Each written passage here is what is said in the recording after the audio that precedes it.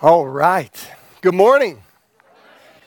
Everybody showed up. When I came and sat down here on the front, there was still a lot of seats back there, so I'm glad you guys arrived. Hey, so we put words to the songs on the seats today because we know it was a little hard to see the screen, but it serves a dual purpose. If you just fold that thing in half, it makes a great little fan, okay? Because there's a lot of people in this room, and I will not be offended if I see you fanning. In fact, if somebody could just come stand here and fan me while, not really. But hey, I'm so glad that you guys are here as we worship together today. And as Corey mentioned, there's a lot of needs that we want to help be a part of meeting. The hope boxes, the needs for the families who suffered devastating loss through a fire in Nairobi, Kenya. For those of you who don't know, our church partners with a church in Nairobi, Kenya, a slum area called Kawangware. It's called Hope Church. Pastor Brian King and our church was a part of helping plant that church, almost 15 years ago. And God has blessed in an incredible way, and we're excited about planting another church in January. We send out Arthur and his family and team to plant Restoration Church in Sanford, Florida.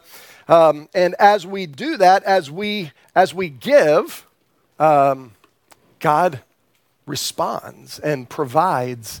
And as Corey said, sometimes it's counterintuitive. We say, yeah, but we need that. And in God's economy, we can do more with less, and it's incredible the way God provides. So, church, you have always been generous, and I am so grateful for how you respond. A few weeks ago, we told you about a need in Haiti. Our missionaries, Lionel and Francette Fredericks and Jacques Mel, and you gave over $2,500 to meet that need. And we were trying to raise $2,000, and you went above and beyond. And this week, Francette was in town, and we were able to give her that money. And so thank you for how you respond over and over and over again. So grateful to be a part of a church like this church. Well, we're starting a new series today. It's called Why? And we want to look at some of the big questions of life. Why do fires happen in places that are stricken with poverty, and seemingly the most vulnerable people are the most affected when tragedy like that comes? Why does that kind of stuff happen? Why do worldwide pandemics shut down our world for 18 months? Why do people get sick and die? Why do children suffer? I mean, there's big questions in life. And we have to answer those questions, but if we're going to answer those questions, we have to have a source of truth for those answers. And so this morning, as we kick off this series, Why, we want to start by establishing that there really is a source of truth. Otherwise, it's just opinions, right? And so this morning, we want to look at why does truth matter? Why does truth matter? If you're joining us online, we're so grateful that you're here with us today as well. And so grateful that you're here in the room. We want to look at why does truth matter? And we live seemingly in a culture that really struggles with truth, right? A culture that's cynical about truth claims. And we're going to look at that a little bit more. But there's a passage in the book of John, the Gospel of John, chapter 18. This records Jesus' trial before Pontius Pilate, who was the Roman governor of the area of Judea where Jesus was ultimately crucified. Jesus was arrested by religious leaders of the Sanhedrin, the Jewish leaders, and they were not able to sentence him to death, so they had to bring him to the Roman government who had the authority to execute him. So Jesus appears before Pontius Pilate, and Pilate's questioning him, and Jesus isn't really responding. But in John chapter 18, verse 36, Jesus says this to Pilate, "My kingdom is not of this world. If my kingdom were of this world, my servants would fight so that I wouldn't be handed over to the Jewish leaders. But as it is, my kingdom is not from here." "You're a king then?" Pilate responds. "You say that I'm a king," Jesus replied, "and I was born for this. I have come into the world for this, to testify to the truth. Everyone who is of the truth listens to my voice. And listen to how Pilate responds to Jesus' claim. He says, "What is truth? What is truth?" The truth is that our culture is not much different from Pilate. We live in this cultural moment where everything is up for grabs. Truth is up for grabs.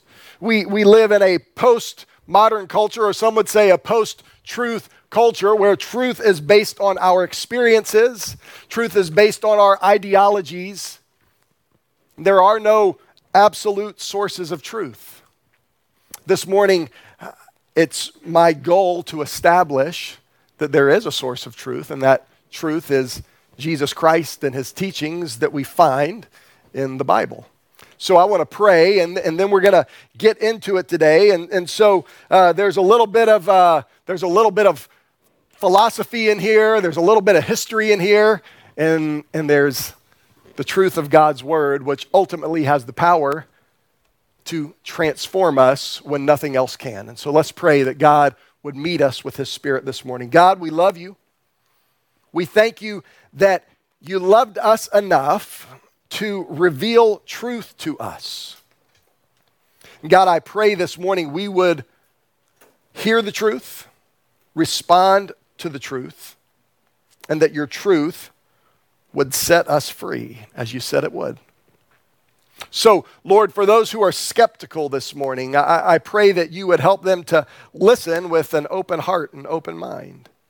For those who are certain this morning, I pray that you would help them to listen to your truth.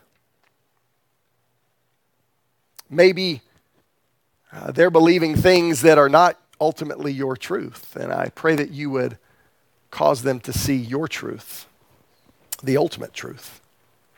God, use me this morning. I thank you that your strength is made perfect in weakness, and I am weak this morning. This is intimidating, heavy stuff, so we need your Spirit to guide us. We love you. We thank you. We pray in Jesus' name, amen. So my man Pilate says, what is truth? Right? Have you ever heard somebody ask a question like that? Or maybe you've heard somebody say, that may be true for you, right? Or I'm living my truth. We see that and hear those kind of statements so often in our culture.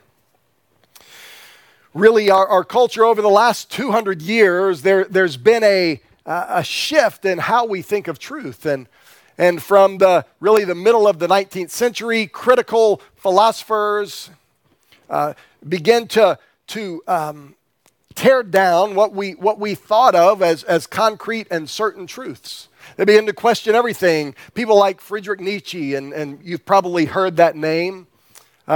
He said a lot of things, and there's lots of quotes by him, but I think this one is the most telling. He said this: "What is truth but a lie agreed upon?" What is truth but a lie agreed upon?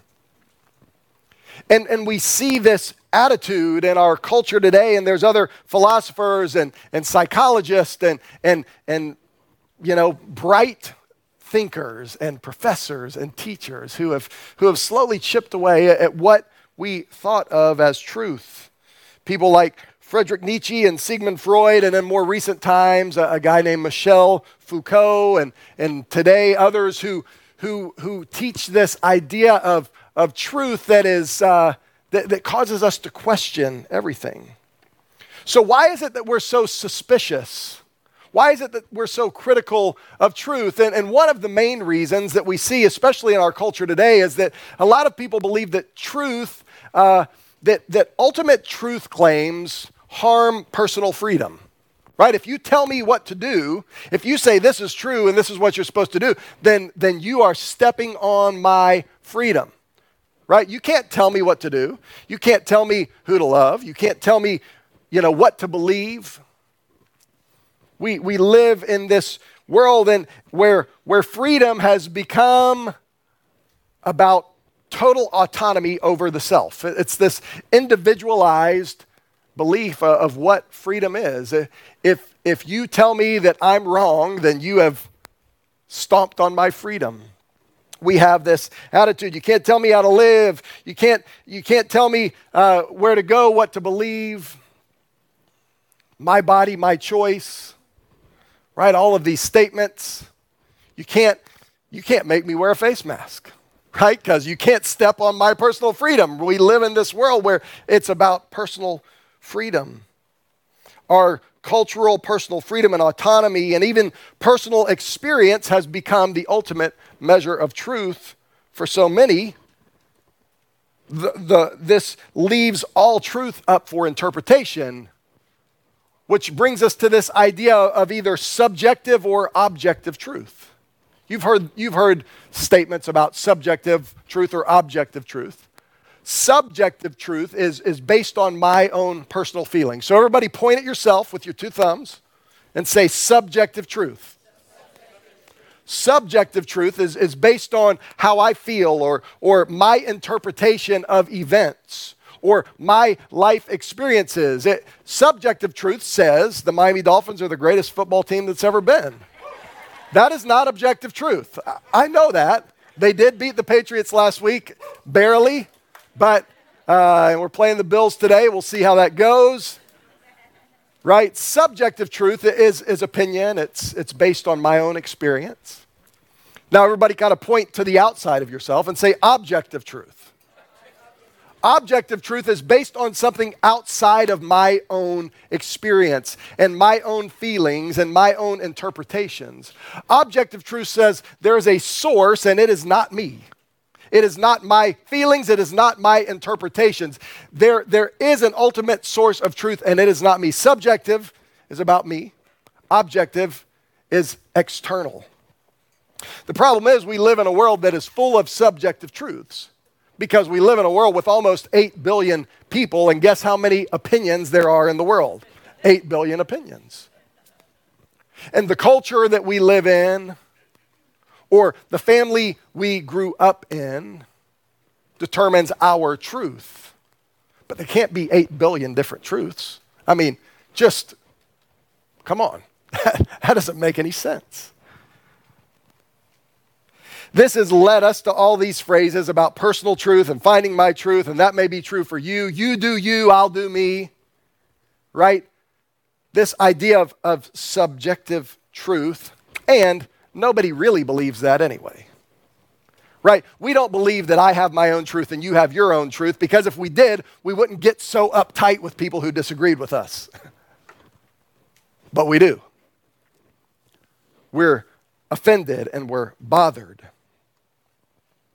Truth is too important to live up to my interpretation and my feelings. Hey, let me tell you something. In 100 years from now, your great-grandkids are going to think you were really dumb. They're going to think you were really narrow-minded. It doesn't matter how progressive you think you are, or how brilliant you think you are, or how woke or up-to-date you think you are. 100 years from now, people are going to go, those people in the 2020s, what were they thinking? Because that's how culture goes. And if we tie our truth to a cultural moment instead of an ultimate truth, we will live in the tyranny of the moment. Every generation, things get flipped upside down. And some people think that's progress, but they don't have a long-term view in mind. Because the next generation is going to think those people were nuts. It might take 2 generations, but it happens every time over and over and over again. That's what happens when our truth is subjective. But if we can have an objective truth, an object of truth. What is the object of our truth?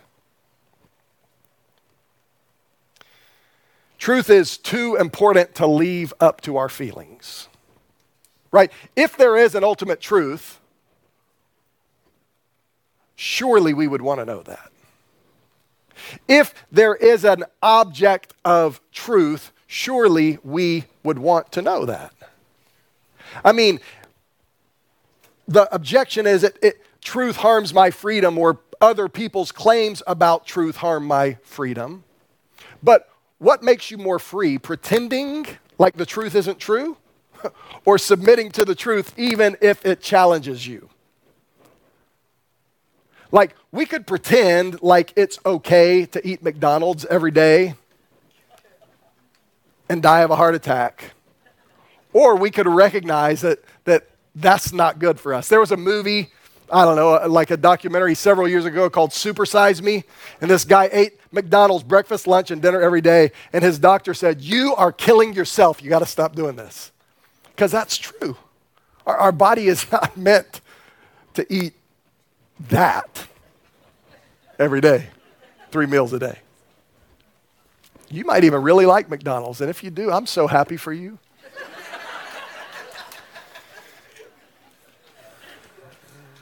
I mean, a McDonald's apple pie, there's something special about that if they do it right. So, anyway. Look, so there are truths. We know there are truths. But when it gets down to our personal feelings and our personal opinions, a lot of times we don't want to hear it, and we certainly live in a culture that struggles with truth. I mean, are we really more free when we ignore an ultimate truth or when we submit to it even if we don't like it? And some of you may be thinking, yeah, that's exactly what I would expect a Baptist preacher to say. Because you guys are just trying to control people. You guys are just trying to, make everybody submit to your agenda. You just want money. I mean, you guys already talked about money a bunch today. That's what it's all about. And right, that's another objection to truth in our culture. People say, truth is just a power grab.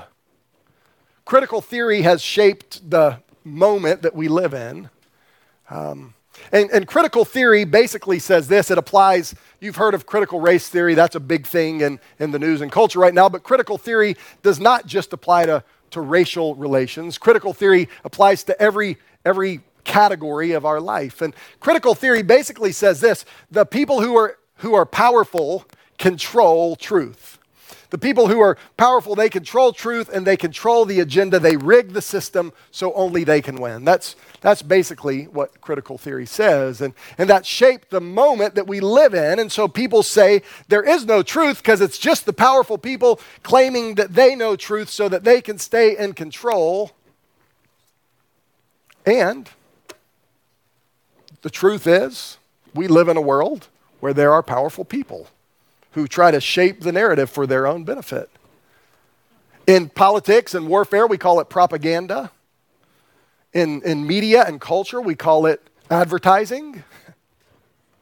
Right? I mean, there are people who sell us a lie in order to get us to buy their product or vote for their candidate or believe their ideology.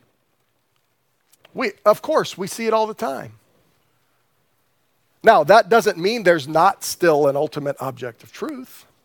That means we live in a world where people will say anything and do anything to have control. The Bible talks about that over and over in the Old Testament and the New Testament. The Bible talks about people who try to control others and who try to oppress and subjugate others to their will. The Bible's really clear that God is going to judge that and pour out his wrath against that. But that doesn't mean that there's no ultimate truth. In the book of Romans, chapter 2, Paul is writing and he says, look, if there were some people who abused the truth, does that mean God is a liar? No. He says, let God be true and every man a liar. We live in a world where people abuse truth or their truth claims, but that doesn't mean that there's no truth. Right? We know that people could use good things for nefarious purposes. In fact, we're going to talk about this next week. there is a spiritual dimension to the world, and there is a spiritual battle between good and evil. And Scripture tells us that the evil one is Satan, the devil, and he uses lies to try to throw us off the scent of truth. We say, look, truth impedes my freedom. Or you're just trying to be in charge. You're just trying to make truth claims that put you on the top. Well, if there is an objective truth, there is an object of truth, then we are all responsible. We are all subject to that truth. If I claim that the Bible is true, and I claim that the Bible is true, cover to cover, front to back. It is inspired and authoritative. I believe that with everything in me, and I think that is a reasonable belief. I am just as subject to this Bible as you are. It doesn't make me powerful. It makes me accountable. We have to recognize that ultimate truth is outside of any man-made institution. And all man-made institutions are ultimately accountable to the truth. So, our culture doesn't like truth because we've seen people abuse truth for their own benefit. Because we feel like people who make truth claims, especially from God's Word, it seems so narrow and it seems so fill in the blanks, whatever it is that we don't like. So bigoted, so narrow-minded, hampers my freedom. But if truth is objective and not subjective, then surely we would want to know that. If there is an ultimate truth that one day we will all be accountable to, surely we would want to know that. So we looked at this passage in John chapter 8 where Jesus appears before Pilate. And Pilate makes the statement, what is truth? Right? What is truth? But the verse right before that, verse 37, Jesus says, you say that I am a king, and I was born for this. I have come into the world for this, to testify to the truth. Jesus says that he came to testify to the truth. So let's look for a minute at what Jesus says about himself. Let's look for a minute at what Jesus says about truth, because if there is an object of truth, if there is an ultimate source of truth, surely we would want to know. And if Jesus claims to be the one who will ultimately reveal truth, then we should listen to him. There's lots of places in Scripture where Jesus makes claims about who he is, that he is God in human flesh. But I want to look at just one verse. It will be familiar to many of you because in it, Jesus makes a pretty bold claim in John 14, verse 6. Jesus told him, one of his disciples, I am the way, the truth, and the life. He goes on, no one comes to the Father except through me. That's a pretty straightforward claim. There's not a lot of gray area there. There's not a lot of room for interpretation. Jesus just says, I am the way, the truth, the life, and no one comes to the Father except through me. Jesus says that he came to testify to the truth, and here is the truth that he testifies to. I am the way, the truth, and the life. No one comes to the Father except through me. Now, you may say, yeah, but I don't believe the Bible.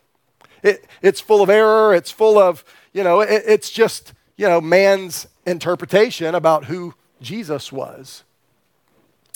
Well, I believe the Bible, and I believe it's reasonable. I believe that there are lots of reasons we can trust the authority and reliability of Scripture. There's three main reasons. One is textual evidence. The Bible has more existing manuscripts and texts than any book in human history. more than any book in human history. The Iliad and the Odyssey, right, the Greek epics written by Homer, they have the amount of manuscripts pales in comparison to the amount of manuscripts that we have for the Bible, Old Testament and New Testament. Over and over, we find new manuscripts and evidence, and over, they align. They don't tell different stories. There are not different versions of God's Word. They tell the same story about a God who created humanity and who sent his only Son to redeem humanity back to himself. We see it over and over, and the texts line up. Now, there are some discrepancies, but their punctuation, there are, every once in a while, a little phrase has been added, but they do not change the continuity and the story of Scripture. And there are critics of Scripture who would come along and say, yeah, but we have other manuscripts that say other stuff. There are other Gospels. There's the Gospel of Thomas, and there's the Gospel of Mary, and there's these other Gospels that have been discovered, and some of them say really crazy stuff. But here's what you need to know. Nobody ever taught that they were Scripture. Right? Church leaders and church fathers, they never said, we endorse these. Never, ever, ever. In fact, they were always written off as heretical. And so now new scholarship, some of you have heard the name Bart Ehrman, right? He's a critic of Scripture, the historicity and reliability of Scripture, and he loves to point to all these other writings, and he gives them the same weight as the canon, the finished work of Scripture. And that's just not intellectually honest. That's a bad argument, because the textual evidence points over and over and over and over and over to the reliability of Scripture. Beyond that, the writings that we have, some of them date to within 30, 40, 50, 60 years from the death and resurrection of Jesus. By the way, that's remarkable, because it was written on parchment and animal skins. For that to survive for almost 2,000 years, that's remarkable. And to say, well, we don't have any writings from the day after it happened. Yeah? Why would we? That was 2,000 years ago. But we have this incredible volume of evidence. The Apostle Paul, everybody knows he died around AD 60. And even scholars who are critical of the claims of Scripture recognize that his writings, which were really clear about who Jesus was and what he came to do and how we can have faith and how we can know God, all scholars believe they were in circulation before 60 AD. In other words, 30 years after the death of Jesus Christ, when people were still alive who knew what Jesus said, the Apostle Paul's writings were in wide circulation. There's textual evidence that points to the reliability of Scripture. There's historical evidence, right? Our understanding of Scripture is not only based on Scripture. There is history that points to the reliability of Scripture. There are Roman historical writers. There's a guy named Josephus, and there's a guy named Tacitus, and there's a guy named Suetonius, and they point to the early Christians and what the early Christians believed about the deity of Jesus Christ. There are archaeological findings that point to the historical reliability of Scripture. I love it. There's this little thing they found in Rome. It's called the Palatino Graffito. It means graffiti. And so there was this, in one of the Roman garrisons where the soldiers lived, there's this scratching on the wall. They scratched it into the stone wall, and it's a man on a cross with a horse's head. And it says, Alexander worships his God, and it's got a little stick figure bowing down to this man with a horse's head on the cross. People were making fun of Christians and mocking what they believe because nobody else taught about a God who died on a cross. That only comes from Christianity. But that already in Rome, right? Christianity, just to give you a little history lesson, it started in Jerusalem, and in Israel, right, which was like a backwater, nowhere little place in the Roman Empire. But it transformed an entire empire and the world. There's historical evidence, there's cultural evidence. The earliest Christians gave their life, gave their wealth, gave everything they had for the story of a God who came in human flesh and died to pay the penalty for our sins. There were other people who claimed to be Messiah over the course of time. In the book of Acts, chapter 5, the religious leaders say, Judas came along and these other guys came along, and their followers were killed and they just went away. And so this one religious leader in Acts chapter 5, you can look it up later, he says, in this present case, let's just leave these disciples of Jesus alone. Because if it's of man, it's going to fail, just like all the other ones did. But if it's of God, nothing can stop it. It's one of my favorite passages of Scripture in the Bible. Because it makes no sense that this little group of 120 people in Jerusalem would change the world. There's textual evidence, historical evidence, cultural evidence. And I can't prove the claims of Scripture, but they are reasonable. It's not pie-in-the-sky fantasy stuff. For 2,000 years, there has been a credible record of the authority of the Bible. And you don't have to feel stupid for believing it. Now, we live in a culture and a world that wants to make you feel stupid and narrow, but that's not honest. It's reasonable. It's a reasonable faith. So, if Jesus came to testify to the truth, and if Jesus testified that he was the way, the truth, and the life, and no one could come to the Father except through him, and we know that because it's recorded in Scripture, and it's reasonable to believe the authority of Scripture, then what are we going to do with this claim of Jesus? If Jesus really did make the claims that he made in the Bible, you may have heard this before, then one of three things is true. He's either a liar, that he said these things, but they weren't true, and Jesus said these things. Historically, it's a fact that Jesus said the things that he said. And if he said them and they weren't true, if he said, I am the way, the truth, and the life, and no one comes to the Father except through me, if he said that and it's not true, then he's a liar. And there's no reason to follow him. He can't just be a good teacher, right? He can't just be a nice guy who changed the world. He said, I'm God, and if he's not really God, then he's the greatest liar that's ever lived. Or maybe he's a lunatic, right? Maybe he just had these delusions of grandeur.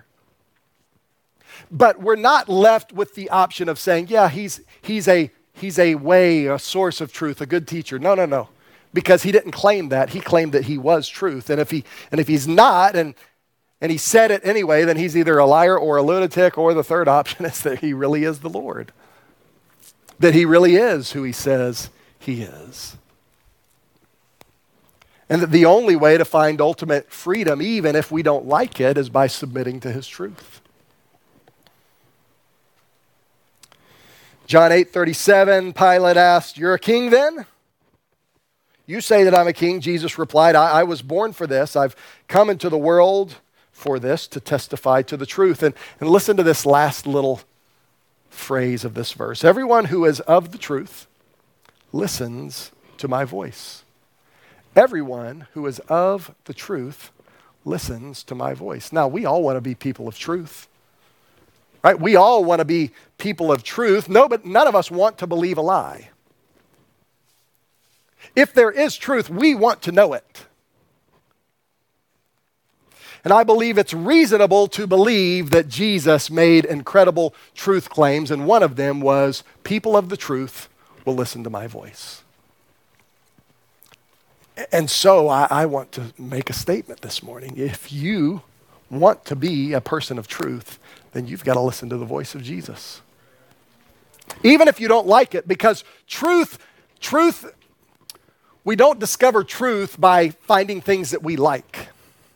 That's how we discover things that we like, but that's not how we discover truth. Jesus made some more claims, and I'm wrapping up here.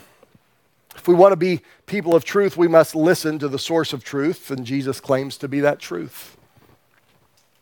He also said this in John chapter 17, verse 17. He's praying to the Father for the disciples and for us, for me and you, for all of those who would come after the disciples. And he prays this to the Father. He says, Father, sanctify them by the truth. Your word is truth. To sanctify means to complete, to make whole. Freedom makes us whole. Truth makes us whole, makes us complete. Without truth, we are incomplete. Jesus prays for us, for me, and for you. Father, sanctify them, complete them, make them whole by the truth. And what is truth? Your word is truth.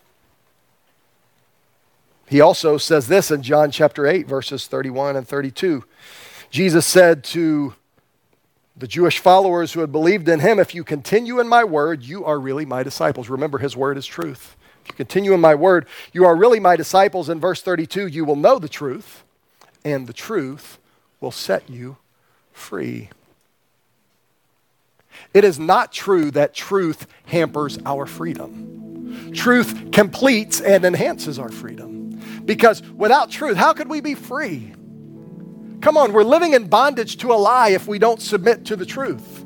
We're the ones that have to submit, not truth. That's stupid. Truth, you have to submit to my will. That's crazy talk. We know it. But we don't like it because we don't want to submit to anything. You will know the truth, and the truth will set you free. Then John 16, verse 13, Jesus says, when the Spirit of truth comes, we believe that the Bible teaches that the Godhead is in three persons. We call it the Trinity: the Father, the Son, Jesus Christ, and the Holy Spirit. And Jesus is speaking of the Holy Spirit, and he says, when the Spirit of truth comes, he will guide you into all truth. He will not speak on his own, but he will speak whatever he hears, and he will also declare to you what is to come. I love this because the Holy Spirit submits to the truth. Right? God the Father and God the Son and God the Holy Spirit, they don't have three different stories that they're telling. They submit and live the truth in unity. The Holy Spirit will guide you into truth. He'll speak whatever he hears, declare what is to come. This morning, I believe that the Holy Spirit will guide you into truth if you will submit and surrender. If you're not willing to surrender, then you're just going to keep fighting. Maybe you like to fight. I like to fight. This is so random, but I'm going to say it anyway. When I was in Bible college, I had a professor. His name was Eli Haryu. He was an old man. He was probably in his late 80s when he was teaching us this class. It was called Baptist History and Distinctives. And he came out of fighting Baptist days. And so at the end of every class, he would just stand in the front and say, would anyone like to fight me? That's just what he did. Because some people just like to fight.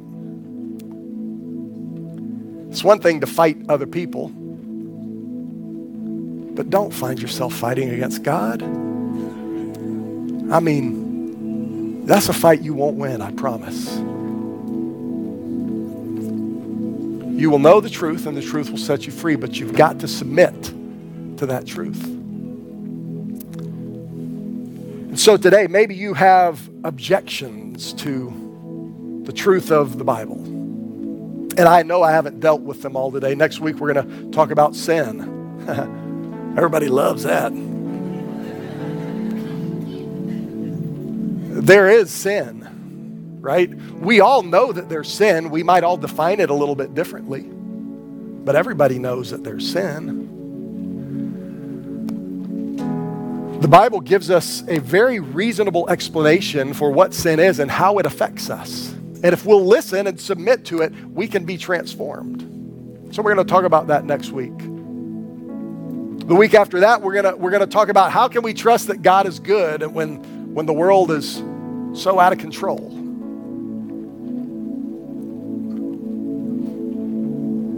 But we can't have those conversations if we're not coming from the same place. Right? If you're talking about it from this perspective and I'm talking about it from this perspective, we're just going to talk past each other. So we've got to say, is there a source of truth? Until we can say, yeah. Okay, we can agree, here's the source. Until we come there, there's no sense in arguing about it. So for the next couple of weeks, we're going to look at God's word and we're going to assume that God's word is the source of truth and that it is reasonable and profitable and has the power to transform and change us. But today, I want to ask you, if you never have, will you submit to the truth? Jesus says, I am the way to God, the way to life, the way to peace, the way to contentment. I am the truth.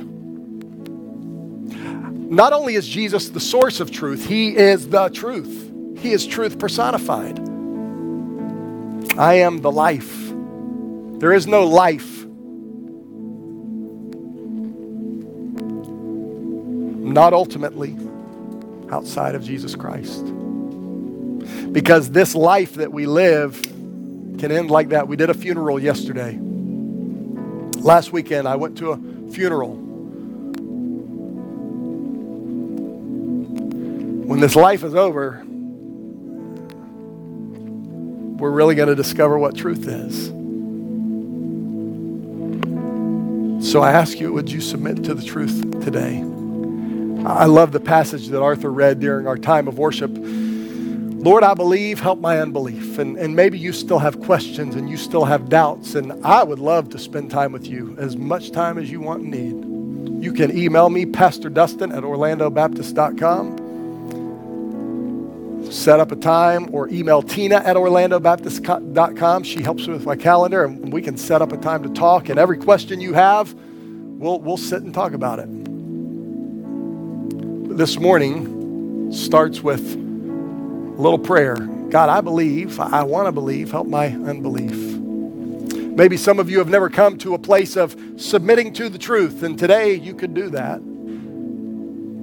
Because here's another thing that God's word says that I believe is true. It is appointed unto man to die one time. And after that, there's judgment.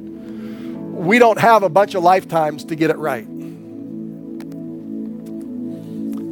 And so we have to submit to the truth. Dear Lord, we love you. We thank you that you loved us enough to confront us with truth. Because people who allow us to believe a lie and live in a lie, they don't love us.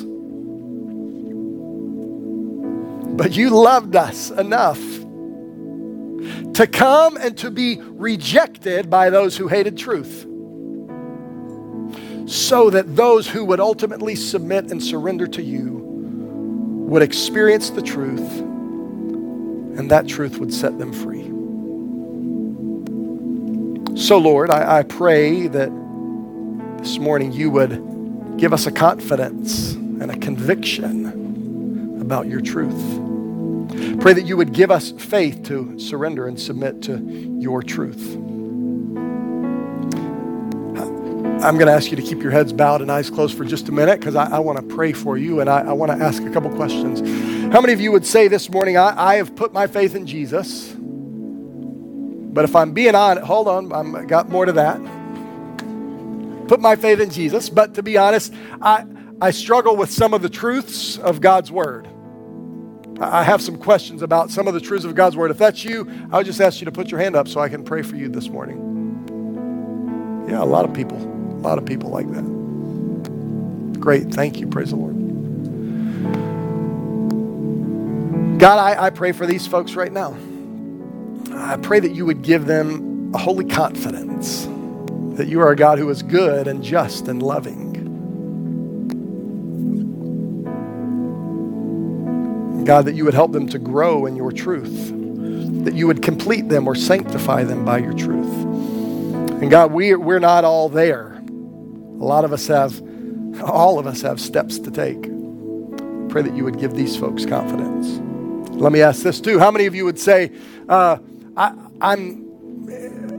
not a person of faith. I've never put my faith in Jesus, but if he's real, if it's really true, I want to know. And I ask that you would just pray for me, that God would help me to know the truth. Anybody like that this morning? All right.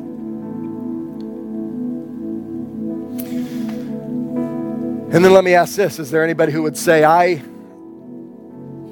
never come to a place of faith, never submitted to the truth, but today I would like to? Anybody like that? All right. Praise the Lord. Well, we're going to sing. I said we weren't going to, but we're going to. I'll just sing it, Art. And y'all are going to help me. We're going to sing Give Me Faith. We sang it a few minutes ago. You still have the words right in front of you. We're just going to sing the chorus. It says, give me faith to trust what you say. Your love, you are good, and your love is great. I'm broken inside. I lay down my life. All right? And I'm going to ask you to stand up. Nah, never mind. Sit down. This room's, just stay seated. Let's sing. Give me faith to trust what you say, that you're good and your love is great. I'm broken inside. I give you my life. One more time. Give me faith to trust what you say. Come on, sing it out together. Oh, give me faith to trust what you say, Lord, that you're good and your love is great. I'm broken inside. I give you my life. And so, Lord, increase our faith. For those who are struggling to believe, Lord, help them to believe. For those who have never surrendered and submitted to the truth, who are still fighting with you, ultimately, God, I pray that you would draw them and call them, because it is your kindness that draws us to repentance. God, you are good and your love is great.